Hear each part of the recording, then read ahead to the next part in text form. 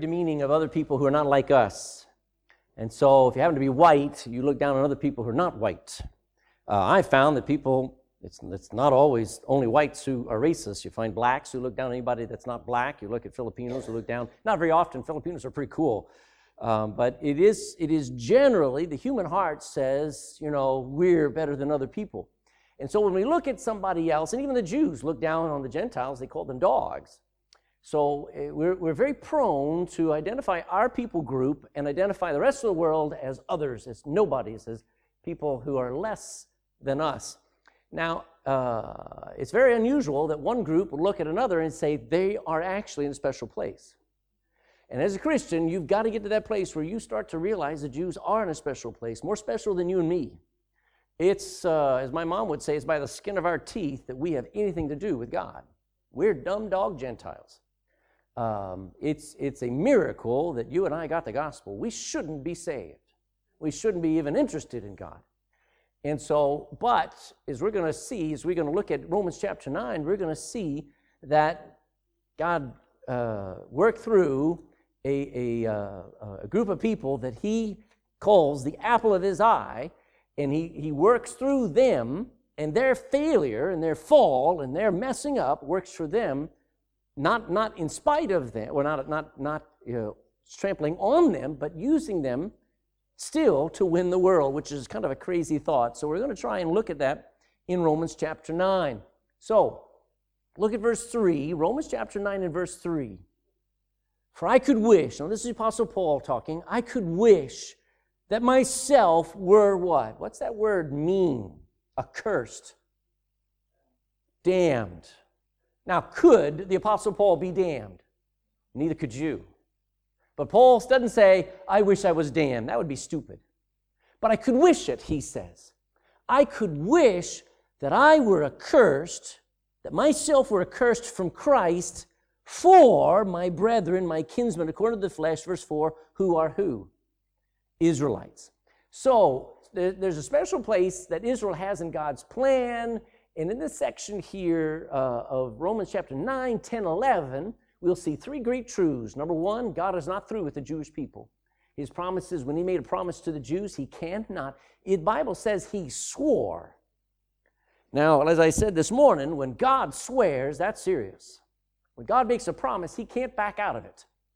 So when he swore to Israel, and he swore specifically to Abraham that he'd take care of his children, and he would keep them in the land, he would give them numbering the stars of the sky, he would give them a redeemer, a savior. When he made that promise, those promises and those commitments are eternal. Number two, Israel still needs the gospel just as us Gentiles do. So we're going to learn that the Jews are lost. Jesus said, I am not sent but to the lost sheep of Israel. He's not saying, oh, my brothers and sisters, oh, we're all in the family of God. No, he came to save his people, didn't he? That was what his name means. You're going to name him Jesus, for he shall save his people from their sins. They're just as lost as you and I are. Third, and this is very important, Israel is the key to all of God's promises and plans. Israel is the key.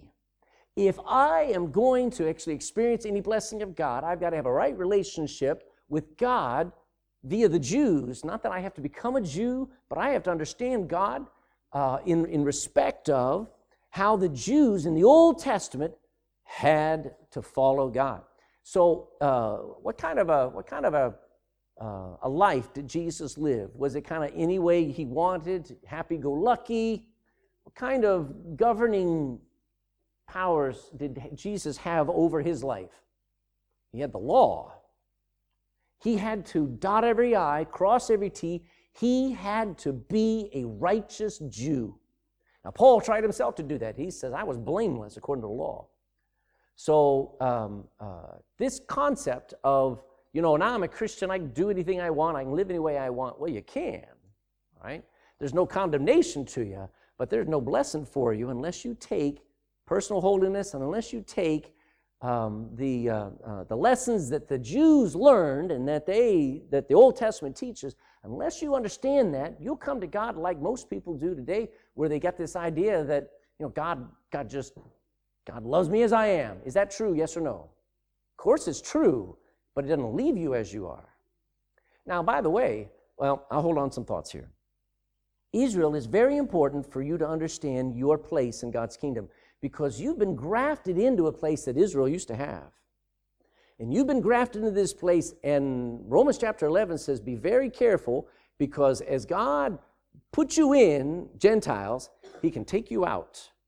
And not that you'll lose your salvation, but the Gentiles will have no more participation in God's plan through the ages. And I'll show you what that plan is in a moment. Now, let's look at verse 1, 2, and 3 in Romans, and I want to try to get through this chapter, and I think you'll get a blessing out of it. Verse 1 says, I say the truth in Christ, I lie not. My conscience also bearing me witness in the Holy Ghost. What is he trying to say? What I'm about to tell you, he's saying, is something you may not believe. Verse 2, that I have great heaviness and continual sorrow in my heart, for I could wish that myself were accursed from Christ for my brethren, my kinsmen, according to the flesh. Who is Paul writing to? What's the name of the book? Romans. So he's generally writing to Gentiles. He's writing to the people up in Rome, and some of them are saved, most of them are saved, some are lost, some are Jewish, some of them are Gentile. And he says, you may not believe this, but I have continual sorrow about my kinsmen, my people, the Jews. So Paul loved his own people. He loved them. He was very nationalistic. Even though he traveled all over the Middle East and into Europe, even though he constantly dealt with other people, and he knew that he was the apostle to the Gentiles, to the nations, he loved his people. He actually calls them his brethren, his kinsmen according to the flesh, and he calls them Israelites. He loved his people. And Paul was more than wasn't just loving of them, he was burdened about them, he was worried about them, he was grieved for them. What was he grieved about? Because their economy was bad. Because they were lost. Because their eternal destiny was hell. And he wishes, I wish I could take their place. I wish I could go in their place. That's a crazy thing. You know, Paul was willing to take their place, their punishment, as if it was possible. Was it possible? Is it possible for anybody to take your place in hell so that you go to heaven? Is it possible for any human to do that? No. That's why Jesus did it. Now, I like Paul. You know, Paul knew the joy, the peace, the riches of salvation, the pricelessness of forgiveness, and he wanted Israel to know that as well. Do you want anybody to know what you've got? You remember when you first got saved, you were probably one of the craziest nuts at school or on the job. You just went around to everybody telling them they were going to hell and then you get saved. Why'd you do that? Because you knew they needed it. We kind of cool off, don't we? We kind of forget the world's going to hell. Paul never got over it. Paul wanted desperately for all Israel to be saved. Matter of fact, he would go into a town. What's the first thing he would do when he'd go into a village or a town or a city? He'd go to the synagogue and he'd try to witness to the Jews. They'd run him out of the town. He'd go into another town. When he had a chance to go someplace, he says, before I get there, I want to stop by Jerusalem. I want to try again and give them the gospel, give them a chance to get saved, try to reason with them. You know, the truth is that is how Christians need to feel about all people, including the Jews. You ever pass by people and just go, I don't want to bear burden, I don't want to care, I just want to get to my place and just get busy. That's us. Paul had a right heart. Secondly, there's a special place to the Jews in God's plan. Still in verse 4. Now this is amazing. See, the Jews are a special group of people in world history. He says in verse 4, they are Israelites to whom pertaineth the adoption, look at this list, and the glory, and the covenants, and the giving of the law, and the service of God, we say worship, and the promises, whose are the fathers, Abraham, Isaac, and Jacob, and of whom is concerning the flesh Christ came, who is over all, God blessed forever. Amen. These people have a special place in God's plan. They're special people. God has not abandoned them because they are Israelites. Now, what that means is that God made a promise to Abraham that he'd take care of his descendants through Jacob, through Israel, they're children of Israel. And he says they are a special people. He doesn't say they're Irish. Doesn't say they're American.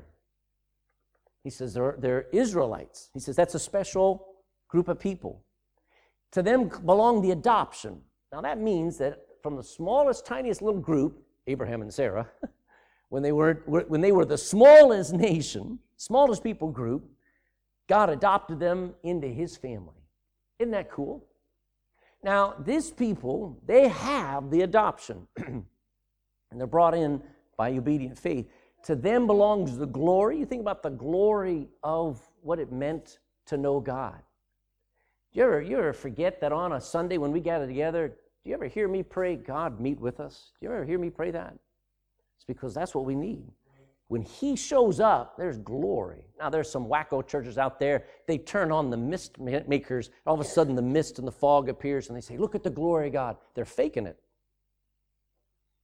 In reality, you know when the glory of God comes because you feel this big. You feel convicted by sin. You feel like God's talking right to you. That's glorious. The glory of, they had the glory of God's presence in their midst. They had the glory of supernatural protection over and over. They had the glory of God's special love and the glory of salvation like no other nation had. To them belong the covenants. The majority of God's commitments have been to the Jews and not to the Christian. I'm glad for the new covenant. I'm glad for God's commitment to me, but he made a load of commitments to the Jews. And it'd be wise for me to learn about him, because if he made those commitments to them, I'd take my commitments that he's made to me a whole lot more serious. To them belong the covenants. To them was the law given. To them was the responsibility of serving and worshiping God. To them belongs the fulfillment of the promises. And to them, and they had the fathers, which was, as I said, you look through Hebrews chapter 11, most of them are Hebrew people. They are Jews. Now, obviously, at the beginning, you got Adam, you got Abel, you got the different people. But the majority of people there of the lineage are, in Hebrews chapter 11, are Jewish. And most importantly, the advantage that the Israelites had was they had the Messiah coming to them. Now, here's the great challenge here. All of those things should have meant that the Jews should have been the most faithful, the most believing, the most obedient, the most godly, the most righteous people on earth. If God invested all of that in those people, shouldn't they have gotten saved the easiest? And they didn't. Here's a great truth. The human heart is never satisfied. The human heart only seeks its own righteousness in its own way. No matter what God does for you, you will still say, nah. Everything, listen, God did all of that for Israel, and yet they killed Jesus, didn't they? I don't get the idea, well, if I had been there, I wouldn't have. You have no idea what you would have done if you'd been in that crowd as Jesus was passed by and everybody else said, crucify him. You have no idea what you would have done. All I know is this, with everything invested in them, they still rejected Jesus Christ. And the arrogant attitude of the Catholics, as I said this morning, and the Protestants, and most Christians today is, I would never treat Jesus that way. I bet you did before you got saved. And the reality is that God's showing us, no matter how much he does for us, we still reject him. And I say this, you could have the best preacher, you could have the best music, you could have the best job, you could have the best wife, you could have the best husband. I know that's impossible. You can have the best kids, you can have the best job. I already said that. You can have the best economy and still reject God. Do you know what is important most of all? Your heart. And the faster you realize the heart is desperately wicked and you're lost and without hope in the world, the faster you can get to humbling your heart is the fastest way to get saved. You cannot get saved by having the greatest message preached to you. You cannot get saved by having an easier Bible read to you. It's not the Bible translation that makes you believe. It's your heart that says, whatever he says, I believe. Now, God's plan still works in spite of failure, because all of that didn't guarantee success with the Jews. So look at verse 6. not as though the word of God had taken none effect. For they are not all Israel which are of Israel. Neither because they are the seed of Abraham are they all children of Abraham. But in Isaac shall thy seed be called. That is, they which are the children of the flesh, these are not the children of God, but the children of the promise are counted for the seed. For this is the word of promise, and this is what he quotes. He says, at this time will I come after Ishmael's been born and Sarah's given up. God says, and Sarah still shall have a son. Not only this, but when Rebekah, another example, also had conceived by one, even by our father Isaac, for the children not being yet born, neither having done any good or evil, that the purpose of God according to election might stand, not of works, but of him that calleth, it was said unto her, the elder is going to serve the younger. Now, who was the elder child of Isaac? Esau. And the older usually gets, listen, when mom and dad have to go out, they go on a date, who's put in charge? The younger kid or the older kid? The older kid. And yet here, God says the elder is going to serve the younger. Verse 13, as is written, Jacob have I loved, but Esau have I hated. What shall we say then? Is there unrighteousness with God? God forbid. For he saith to Moses, I will have mercy on whom I will have mercy. I will have compassion on whom I will have compassion. So then it is not of him that willeth, nor of him that runneth, but of God that showeth mercy.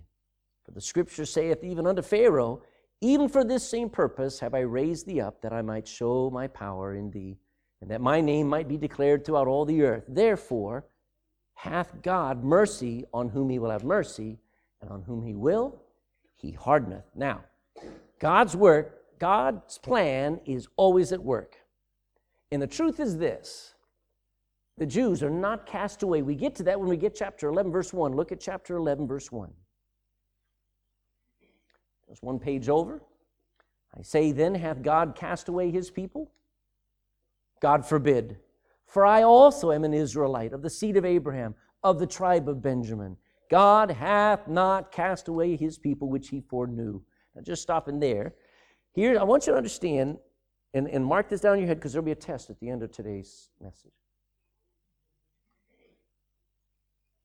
God's plan is to have mercy. Look at Romans chapter 11, verse 29. 11:29. For the gifts and the calling of God are without what?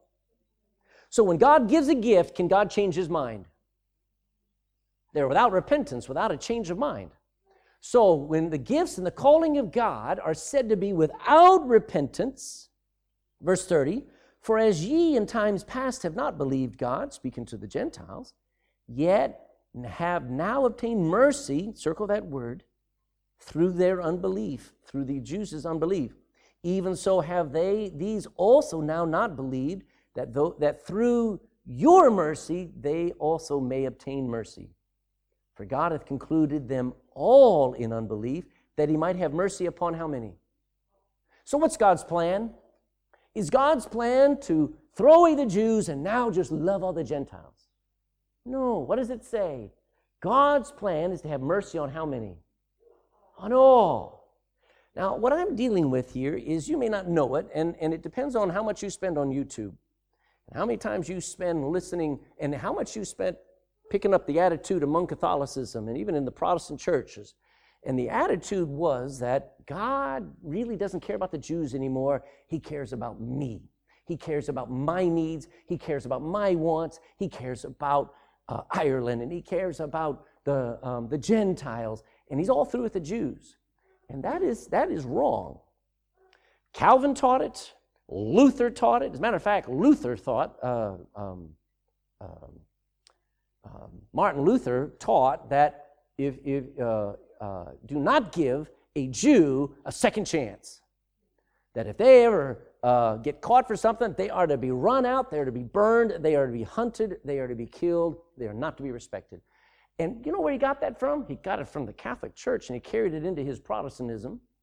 And it's just a pervasive attitude that Gentiles have toward the Jews. Let me tell you, you're still supposed to pray for the Jews. You're still supposed to love the Jews. You're still supposed to witness to the Jews. Matter of fact, they are the first people you're supposed to worry about over other people. Romans chapter 1, verse 16 says, Romans 1:16. Sometimes I wish my brain would be faster. That's a matter of fact all the time. For I am not ashamed of the gospel of Christ, for it is the power of God unto salvation to everyone that believeth. Does the verse stop there? No. To the Jew first, and also to the Greek. Now the modern apostate Christian, and I use that term very nicely, says that it's to the Jew first, and now that we're through with the Jews, it's now to the Gentiles. No, the Jews still are first in God's plan. And if you have any benefit, let me just tell you, it's because the Jews aren't getting it. It's not because God's through with the Jews. It's just because they're not in on it yet. And believe me, they will get in on it. So, they are not cast away from God. Secondly, the preaching of the Word of God always has an effect. That's why he asks and he says, do you really believe that the Word of God has no effect? Go to Isaiah, please.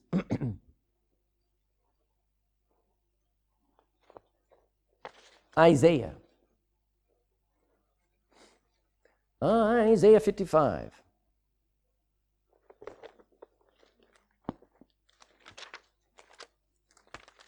I'm not going to re-preach my message this morning, but I'm going to tell you, the attitude of the world against the Jew is like no other attitude ever experienced. And I know a lot of people, their genocide in Africa has gone on for the last 2,000 years, 3,000 years, I don't know. The Rwandans, genocide in Ethiopia.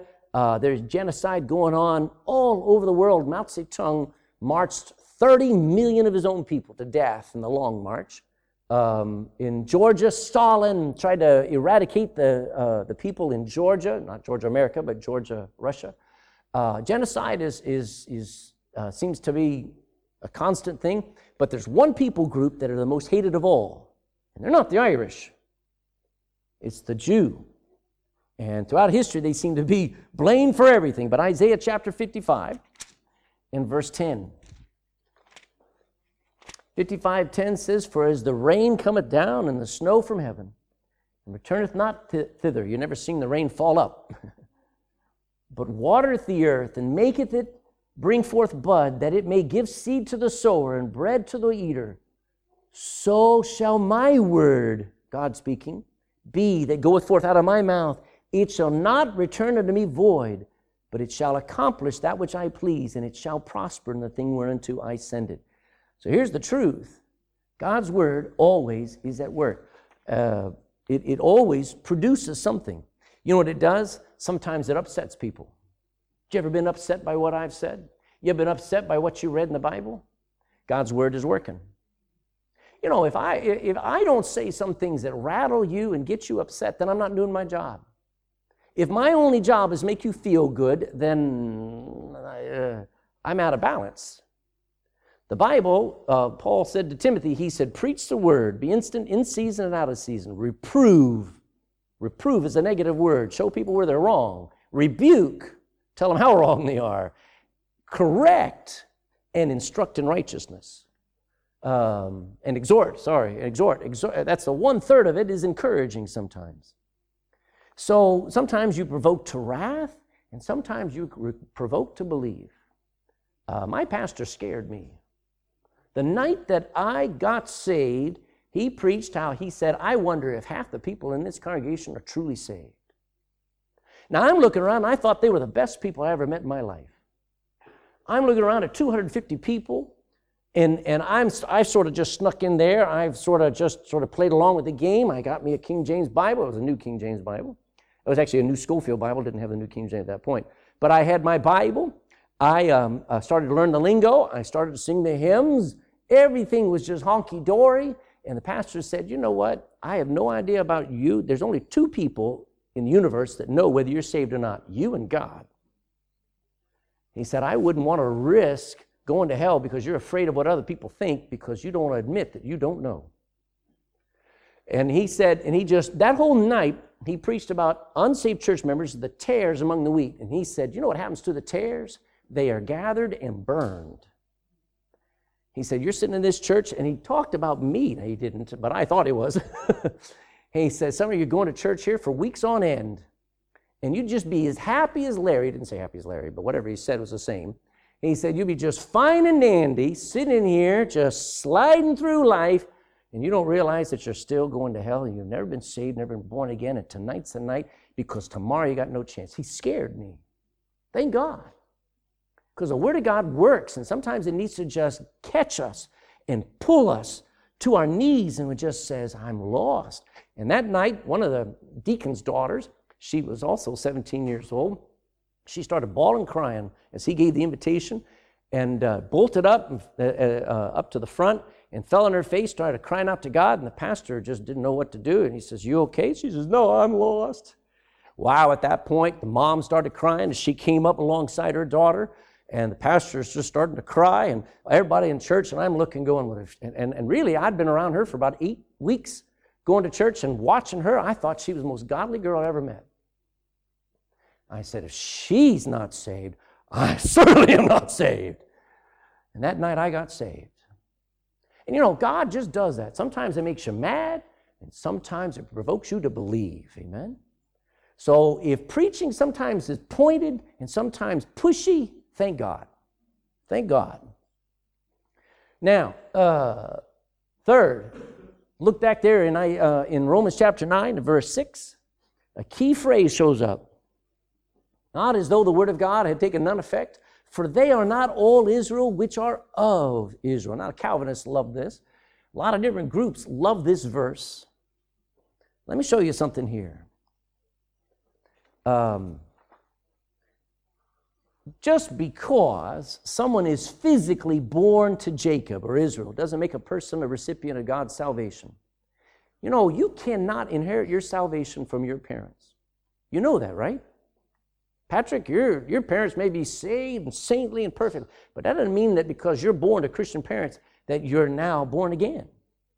You cannot, not all are Israel who are descendants of Israel, is what Paul is saying. No Jew and no other person ever was saved from the punishment of their sins because of their nationality. How many people did I meet? Now, it's not so much today, but 24 years ago when I began knocking on doors and talking to people, I'd ask them, do you know where you're going when you die? And they go, I'm Irish. I go, okay. And I knew what they were saying. And a lot of them, especially the older generation, they would tell me, I just got back from Mass. And I go to Mass every day. And the Bible says it doesn't work that way. Your nationality, your works don't prevent you from going to hell. So Israel is something more than just nationality and genetics. God's plan works through the channel of faith always. Look at verse 7. Neither because they are the seed of Abraham are they the children, but in Isaac, a special line, shall thy seed be called. And what line was Isaac? A promised line. That is, they which are the children of the flesh, these are not the children of God. Question, was Ishmael a child of Abraham? Yes or no? But they are not. The Ishmaelites are not children of Abraham. Now, I want to blow your mind for a second. I want you to... But in Isaac shall thy seed be called, is verse 7. So what we got? We got Abraham starting the line by faith. He has two boys, as I said this morning, Ishmael and Isaac. But Isaac's the one who has faith and actually respects God and God's able to use. And so Isaac is the person that God uses to bring about another two, Esau and Jacob. How are those two guys for spirituality? They both were dead zeros. But in the end, which one finally had a softness towards God and finally surrendered to God? Jacob did. Changed his life and relationship with God. And then Jacob has 12 sons, and those sons turn out to be nothing but a nightmare, one after another. Reuben messes with one of Jacob's wives, disqualifies him. Simeon and Levi slaughter over 30 men, young men in a village, just murderous. They could disqualify themselves. Judah being married, goes out to a harlot and commits adultery, should have been overlooked and disqualified, but because he repented, he was exposed, he was defeated, and he surrendered, and he says, God is right. I should die. You know what God said? Therefore, you're forgiven.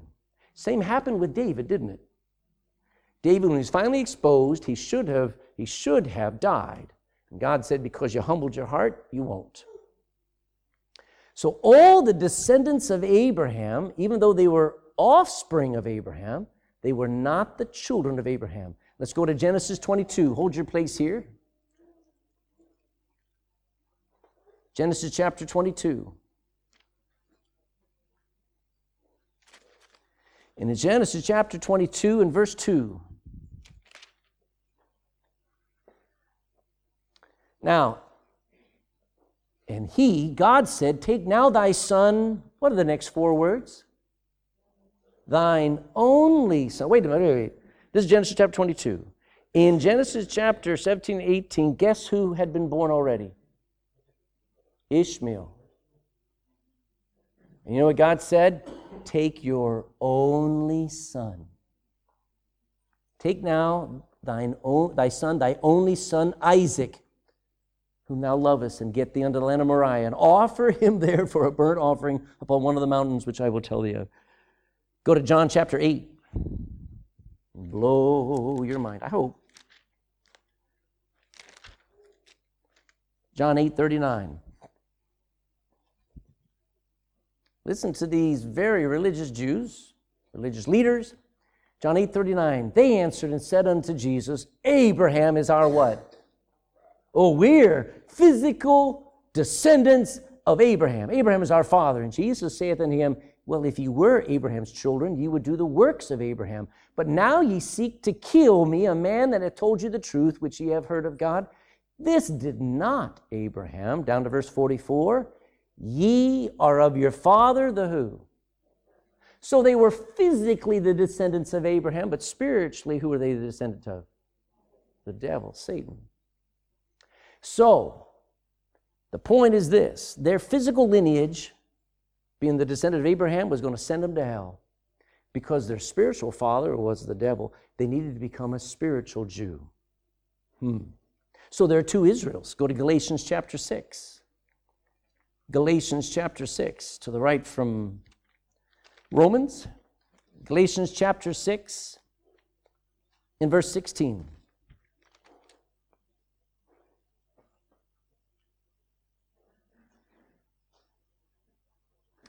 Galatians 6:16. Even as many as walk according to this rule, peace be on them and mercy upon the Israel of God. God's Israel. Run to, peace be upon them. Go to, what's the other one? It's Romans chapter 2, verse 28. Romans 2:28.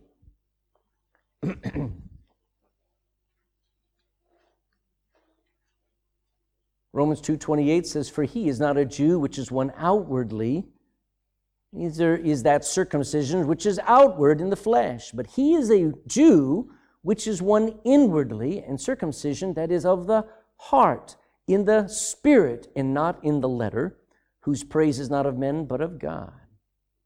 So there are two Israels. Guess which Israel us dumb dog Gentiles have been adopted into? You don't need to become a physical Jew, grow long locks, wear black hats and black clothes, go to the Wailing Wall. You don't need to have a Sabbath Seder dinner on Friday night. You don't need to not work on a Saturday, and you don't have to have all of that stuff. All you have to have is faith in the Jewish Messiah who did all that for you. I've been adopted into the spiritual Jewish family. Galatians 3, go to the back to the right, find Galatians chapter 3 and verse 7. Galatians 3 and verse 7. 3 and 7 says this, know ye therefore that they which are of faith, the same are the children of Abraham. Let's see what my next one is. Verse 26. For ye are all the children of God by faith in Christ Jesus. Verse 29. And if you be Christ, then are ye Abraham's seed and heirs according to the promise, if you belong to Jesus Christ by faith. Let's quickly go back to Romans chapter 9. So God's plan works through faith, not through genetics. Now, that doesn't mean, now this is the problem, is people say, well, then God is all done with the Jews. That can't be true, folks, because the rest of the Bible, and especially the rest of future, all surrounds the Jew. You and I are out of here. We're not even, when a person got saved, are you still a Gentile? No. When a Jew gets saved, are they still a Jew? No. But the Jews still have a place. The Jewish nation, the Jewish people are going to get saved. They are going to go through the tribulation, not the Christian. We're neither Jew nor Gentile, but the Jew is still going to go through the tribulation. It's called the time of Jacob's trouble. And they're going to get saved. And they're going to reign in the millennium. It gets on. So when people say God's all through with the Jews, they have no idea what they're talking about. Now, next point, God's foreknowledge is the key to His choice. When God makes choices, it's because He knows the end. Romans chapter 9 and verse 10.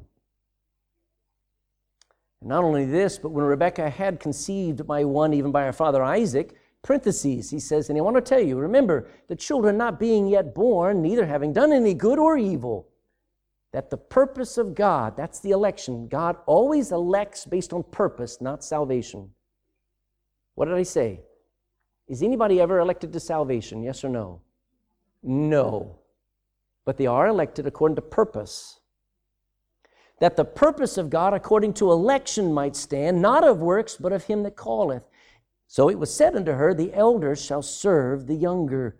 As is written, Jacob, oh, have I loved, and Esau have I hated. If ever there was a verse that the Calvinist loves, it's that one. See, God, before they were even born, God hated Esau. No, not at all. When it comes, look at what it's foreknowledge. God, before they were ever born, God knew what Esau was going to do, and he knew what was going to happen. He knew that Esau never would get right. Question, if you showed me the life and recorded the life of Esau, and you recorded the life of Jacob, they both spiritually were zeros. The only difference between Esau and Jacob was Jacob at, how old was he? 96 years old? He finally said, you win, God. And in the end, the elder did serve the younger. And take your Bible, go into Malachi. Find out where that scripture is quoted from. Do you think that God actually said, right before Matthew, Malachi, do you think that God actually told Rebekah, Rebekah, yes, that God actually told Rebekah that he hated one of her children? I hate that unborn baby Esau. Do you think God actually said that? Every Calvinist does. Malachi chapter 4, is it? Let me find my place.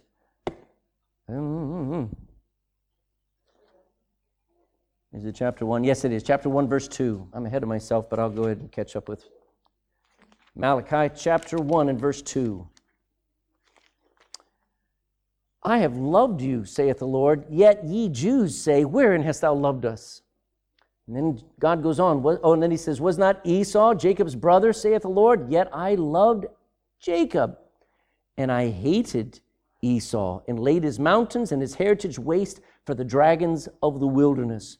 Now, I want you to understand, verse 2 and 3, God says, I love you, Jacob, and I've hated Esau. But he never started that hatred at his birth. It was due to the way that Esau turned out. And if you look at the life of Esau, Esau never got right. And so he became the enemy of Jacob. As a matter of fact, when Israel comes out of Egypt and tries to get into the promised land, the Edomites chased the Israelites away from their territory. They wouldn't give them any water, wouldn't give them any food. They were willing to kill their own distant relatives. And God said, you're not going to get away with that. And they turned into receiving the hatred of God. So God, knowing the future, says, One's going to serve the younger, the older is going to serve the younger, knowing how they're going to be. And it was 1,300 years later when he says, I have hated Esau. I have hated Esau, and Jacob have I loved. And the point is this. Election is God making a choice of whom he's going to accept and bless and use for his purpose. Election never is for salvation. Salvation is always up to the individual. I'll prove that in a second. God's choice to bless and use Israel was based upon his foreknowledge. He didn't make Esau do wrong any more than he made Ishmael the enemy of Israel, any more than he made Pharaoh fight God. There is no such thing as unconditional election. If you ever hear of Calvinism, they go through TULIP, T-U-L-I-P, total depravity, unconditional election, meaning that God makes a choice and you can't fight it, limited atonement, irresistible grace, and perseverance of the saints. And John Calvin made election the reason why he saves people. The reason why God saves people because I like you and I don't like you. That's Calvinism. But election never saved anybody. It never saved the Jews, did it? Grace did. Go to Genesis chapter 6. Genesis chapter 6. Look what it doesn't say. Genesis chapter 6 and verse 6. This is in Noah's day, and it says, it repented the Lord that he had made man on the earth, and it grieved him at his heart. And the Lord said, I will destroy man, whom I have created from the face of the earth, both man and beast, and the creeping thing, and the fowls of the air, for it repenteth me that I have made them. But Noah found election in the eyes of the Lord. No, Noah wasn't elect. Noah found grace. And you know, when you find grace, you better grab it. Amen. And Noah did. You cannot get elected until you've made your own choice. You know, my kids would buy me stuff at Christmas, and Christmas was always unique. Now, I made some big mess-ups in buying my wife stuff at Christmas, and she says, don't tell her. But I'm a little bit different. You know, my kids may buy me one of the most outlandish ties ever seen on human earth. You know what I say when I get it? It's just what I wanted. Because that's what they wanted to get me. Amen? Now, I may never wear it, unless I absolutely have to. But you know, when I come to God and I make my choice to believe on the Lord Jesus Christ, God looks down to me and says, you're just what I wanted. I choose you. He never looked and says, you know, I want you, and I want you, but I don't want you. No. When you come to Christ, he in no wise will cast you out. Whenever you come to Christ, he says, you're just what I wanted. I choose you. So, foreknowledge. God knew what was going to happen, so he makes a prediction. And by the way, he says later on, by the way, I was right. And he's right. Because he can tell you the end of the game from the beginning. Wouldn't you hate to be around him at the beginning of a match? He says, they're going to win. Oh, I wanted to find out for myself. Now, Israel's election has nothing to do with their salvation. It has to do with Israel being honored above all other nations. That's it. So, here's why God cannot be blamed for the existence of Ishmael, the Arabs, for Esau's rebellion, the Edomites, or for Pharaoh's rejection. 9 verse 14 says, what shall we say then? Is there unrighteousness with God? Back to Romans 9. God forbid. For he saith to Moses, I will have mercy on whom I will have mercy, and I will have compassion on whom I will have compassion. So then it is not of him that willeth, nor of him that runneth, but of God that showeth mercy. Now, I've heard over and over Calvinists basically say this to me. They basically say this means that God will bring into heaven those whom he has predestined to come to heaven. That God will elect to be his children only those that he wants. So it is not any sinner who ever by an act of their will receiving Christ, nor of a work of man, but it's only always of God who sovereignly chooses people to be his. Now that sounds real deep. That sounds real good, but it is really wrong. Did you know God's mercy is extended to you not based on your efforts or even based on your will? He based it on your faith. I want you to see Proverbs chapter 18. Proverbs 18. He says there, I will have mercy on whom I will have mercy. Well, let's find out who he will have mercy on. Proverbs chapter 18 and verse 26.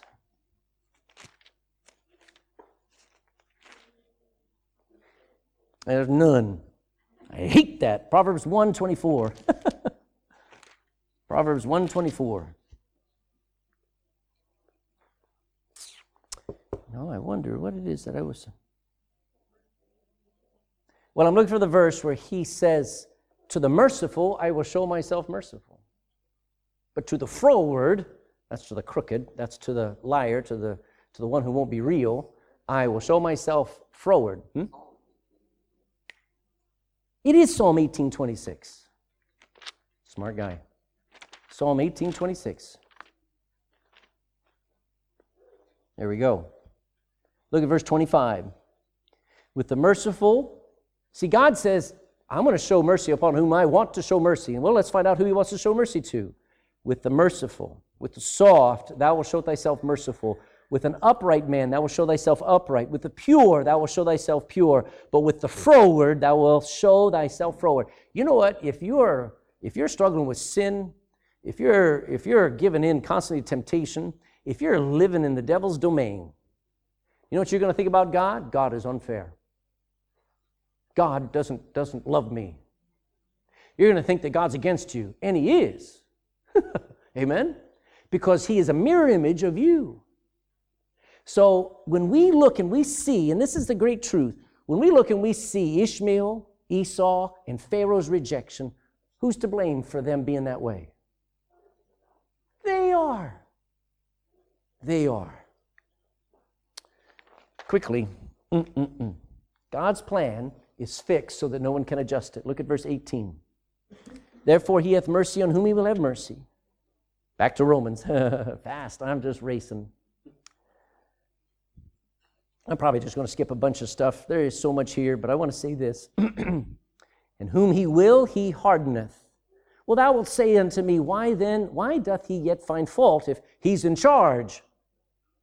For who hath resisted his will? Nay, but, O man, who art thou that repliest against God? Shall the thing formed, that's us, say to him that formed it, why hast thou made me thus? Hath not the potter power over the clay? Of the same lump to make one vessel unto honor and another unto dishonor? What if God, willing to show his wrath and to make his power known, endured with much longsuffering the vessels of wrath fitted to destruction, that he might make known the riches of his glory on vessels of mercy, which he had afore prepared unto glory, even us, whom he hath called, not of the Jews only, but also of the Gentiles. He's saying, all right, everybody's going to have a problem with God, Jew and Gentile, because God's plan, you can't adjust it. If God hardens a heart, that is because the heart already has decided on its own fate. Romans chapter 8 says, Romans chapter 1 verse 18 starts off and says, the problem with man is not sin. What's the problem with mankind? His heart. The Bible says, not only all the list there, it says, neither were they thankful. Neither would they bring themselves to humble themselves and say, you know what, everything I got from God. I didn't do it. And so that's the root of the thing. So when somebody is hard against God, don't you think for a second that God made them that way. So when God starts to work against them and they start fighting and angry at God, God's not to blame. God is only dealing with them as a hard-hearted person. Would God rather he deal with them as a soft-hearted person? Amen. What do you do with a coconut? You can't do anything with a coconut till you break it, amen? Till you cut it open somehow. And God can't do with us until he breaks us. So if God is hardening a heart, it's because the heart already was hard, not because it was soft. Here's three things. You can go ahead and try and resist God's will. You will not win. You will not. Did Jonah teach that a Christian can resist God's will? You cannot win, man. When God puts his pressure on you, he needs you to do something, you say, that's not fair. You're arguing with God. I try to put pressure on people and they explode. I just back away. I want to tell you this. When God puts a pressure on, you better yield. Secondly, you go ahead and try rejecting God's plan. I'll show you something there. In verse 20, he says, well, go to Romans 8:28. Go back one page. The plan for Pharaoh, the plan for Moses was in response to their hearts. Why did God wait 40 years before he finally said something to Moses and say, hey, I want to use you? Why did God wait 40 years? Somebody tell me. Huh? Yes, sir. To finally be able to, because up until that point, he didn't want to talk to God. Up until that point, he was mad at God. So God waited for the right time and says, you ready to talk, Moses? You say, why does it take so long for God to do anything in my life? Point at yourself. Romans 8:28, look at this. And we know that all things work together for good to them that love God, to them who are the called according to his purpose. For whom he did foreknow, that's the beginning, them he did also predestinate to be saved. Is that what it says? No. He predestinated you to be conformed, changed, transformed to the image of his Son, that Jesus might be the firstborn among many brethren. And listen, the potter, and I wish we could go there, but Jeremiah chapter 18 has the potter there, and he picks up a lump of clay and he puts it on the wheel and begins to spin the wheel with his foot, and he begins to work on that clay. Does anybody know what happens? The clay won't yield. You know what God does with the clay next? He picks it up off of that wheel, and it says he slams it down on that wheel again, and he tries again. He says, can I not work with you again? But you know, every potter knows you only work with that clay so long before you say it's unmalleable, and you throw it away in the potter's field, where Judas committed suicide. And listen, when God begins to put that pressure and spin your life in all different directions and starts to mold and shape you and bring you to where he can change you, and you keep fighting it, you're not going to win. You're not going to win. I don't know if I could stay in this marriage. I don't know if I could just put up with my parents. I don't know if I could stick this job. I don't know if I can handle pastor preaching anymore. I don't know. Whatever. Let me tell you this. You're not going to win. You're not going to win. Third, you will reap God's results. Look at verse 22 back there in Romans 9. What if God, willing to show his wrath and make his power known, he endureth with much long suffering the vessels of wrath fitted to what? You know, you fight God and you resist God. You say, I don't think I need to get saved. I don't think I need the Bible. Let me tell you this. You are now fitted for destruction. And the verse goes on, verse 23, and what if God might make known the riches of his glory on the vessels of mercy, which he hath afore prepared unto glory? Here, you can reap God's results. You either end up with dishonor, hell, or honor. You're either fitted for destruction or for glory. And the point is this. Are you ready? God's at work at everybody. And how I respond to the work is up to me. Last point. The door of faith is open to all people everywhere. Verse 24. Even us, whom he hath called not the Jews only, but also of the Gentiles. As he saith in Hosea, we'd say, O.C., I will call them my people, which were not my people, and her beloved, which was not beloved. And it shall come to pass in the place where it was said unto them, Ye are not my people, there shall they be called the children of the living God. Isaiah also crieth concerning Israel, though the number of the children of Israel be as the sand of the sea, a remnant shall be saved. For he will finish the work and cut it short in righteousness, because a short work will the Lord make upon the earth. And as Isaiah said before, except the Lord of Sabaoth, except the Lord of everything, had left us a seed, we had been as Sodom and been made like unto Gomorrah. What shall we say then? That the Gentiles, which followed not after righteousness, have attained to righteousness, even the righteousness which is of faith. But Israel, which followed after the law of righteousness, had not attained to the law of righteousness. Why? Wherefore? Because they sought it not by faith, but as it were by the works of the law. For they stumbled at that stumbling stone. See, if election is all that was mattered, they didn't need faith.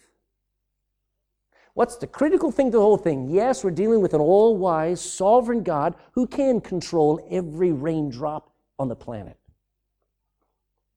But He waits for us to yield. The word is submit.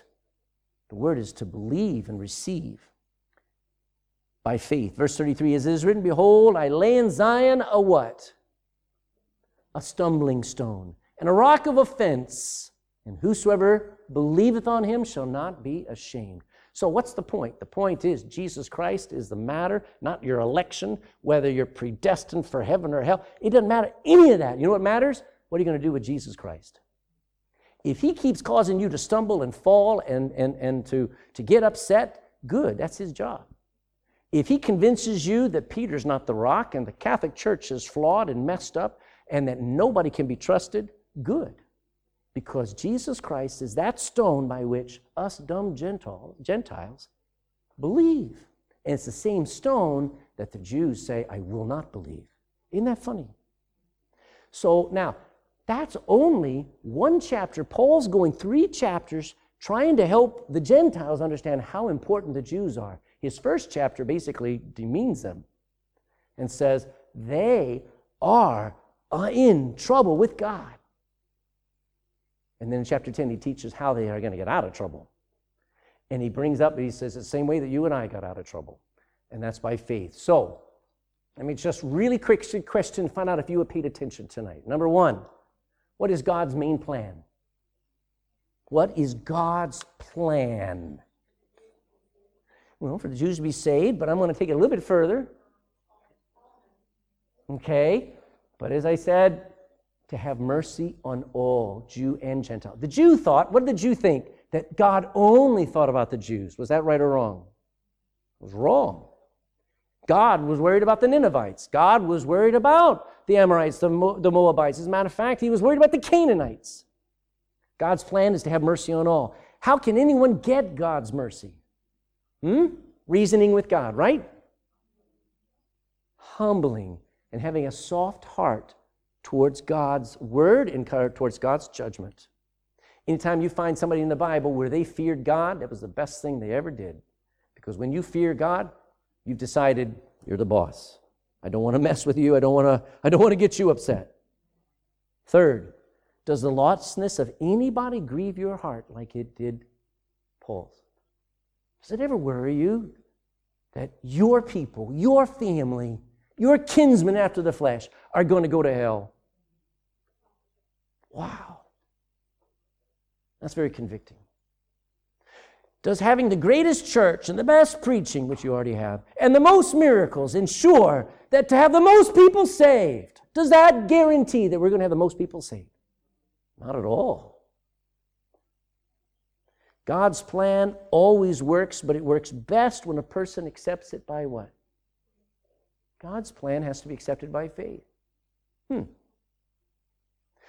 Why is God able to make a declaration about the future? Because He knows it. He already can see the end. He already knows how everything's going to work out. He doesn't have to micromanage. That does not say that God doesn't come along and nudge. That doesn't say that God doesn't come along and put some pressure on. That doesn't say that God doesn't stop the rain for a little while to get people to realize they've upset God. That doesn't mean that God doesn't interfere. But God does not manipulate. God does not come along and say, I'm going to make you believe. That's like saying, I'm going to make you love. You can't do that. Can anyone just will themselves into salvation? I'm going to be saved today. What? You cannot will yourself into salvation. You can yield yourself into salvation. I went to the doctor. I was 18 years old with pain in my abdomen there. I thought it was indigestion. They quickly checked me out, threw me down on the table and says, we're going to have to operate. You're going to die. I had appendicitis. It was in the process of bursting. I told you, this 24-year-old kid doctor came in. He said, I'm the doctor on duty today. Actually, he said it like this, I'm the doctor on duty today. You know what I had to do? I had to just lay back, sign the consent form, and let him cut. Amen? And salvation is you not willing anything. I couldn't will it. I had all day long taken, what do you guys have, Rennies, or what is it here? I was taking indigestion tablets. I thought that I could will it better. I just ignore it. Couldn't. I had to have an operation. And you have to be saved by yielding.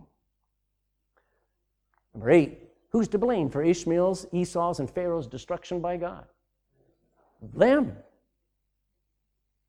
Number 9, are the Jews still able to get saved? Paul's proof of it. But who else is now getting saved on a worldwide scale? Gentiles. Amen? Amen. Completely. I know we haven't done this in a long time. Just look through a chapter like this. I know we had to race. But you know, it's good. It's good because sometimes we kind of get a little too pleasant, a little bit too easygoing. Just, you know, I don't want to be a mama bird pre-digesting everything for you. Sometimes you're going to have to just get some stuff and chew on it yourself for a while and go, wow. Amen? Let's pray. Thank you, Father, for Jesus. We didn't have to know any of this. Thank you. And I'm glad for anyone that preaches the gospel, no matter what they messed up about Calvinism or Arminianism. I'm just glad Jesus is preached. I'm glad people still get saved. But Lord, I'm glad also that the Bible was written so I know the truth and so I could work through and understand, you know what, God is not all through with the Jews. As a matter of fact, you still got a big plan for them, and they are supposed to be a priority in my life. I'm not to ever demean them. I'm not to ever curse them. I'm not to ever abuse them. I am to totally honor them, even though they're wicked, because they are your beloved. They are your people. They are the apple of your eye. And you said if anybody touches the apple of your eye, you will touch them. And so I want to be on your right side. And I want to understand them because the things that were written aforetime about them are written for my learning. They give me comfort. They give me hope. They give me warning. So, Lord, thank you for this month where we can sort of take our time, learn about the Jews. And by so doing, we learn about ourselves. In Jesus' name, amen.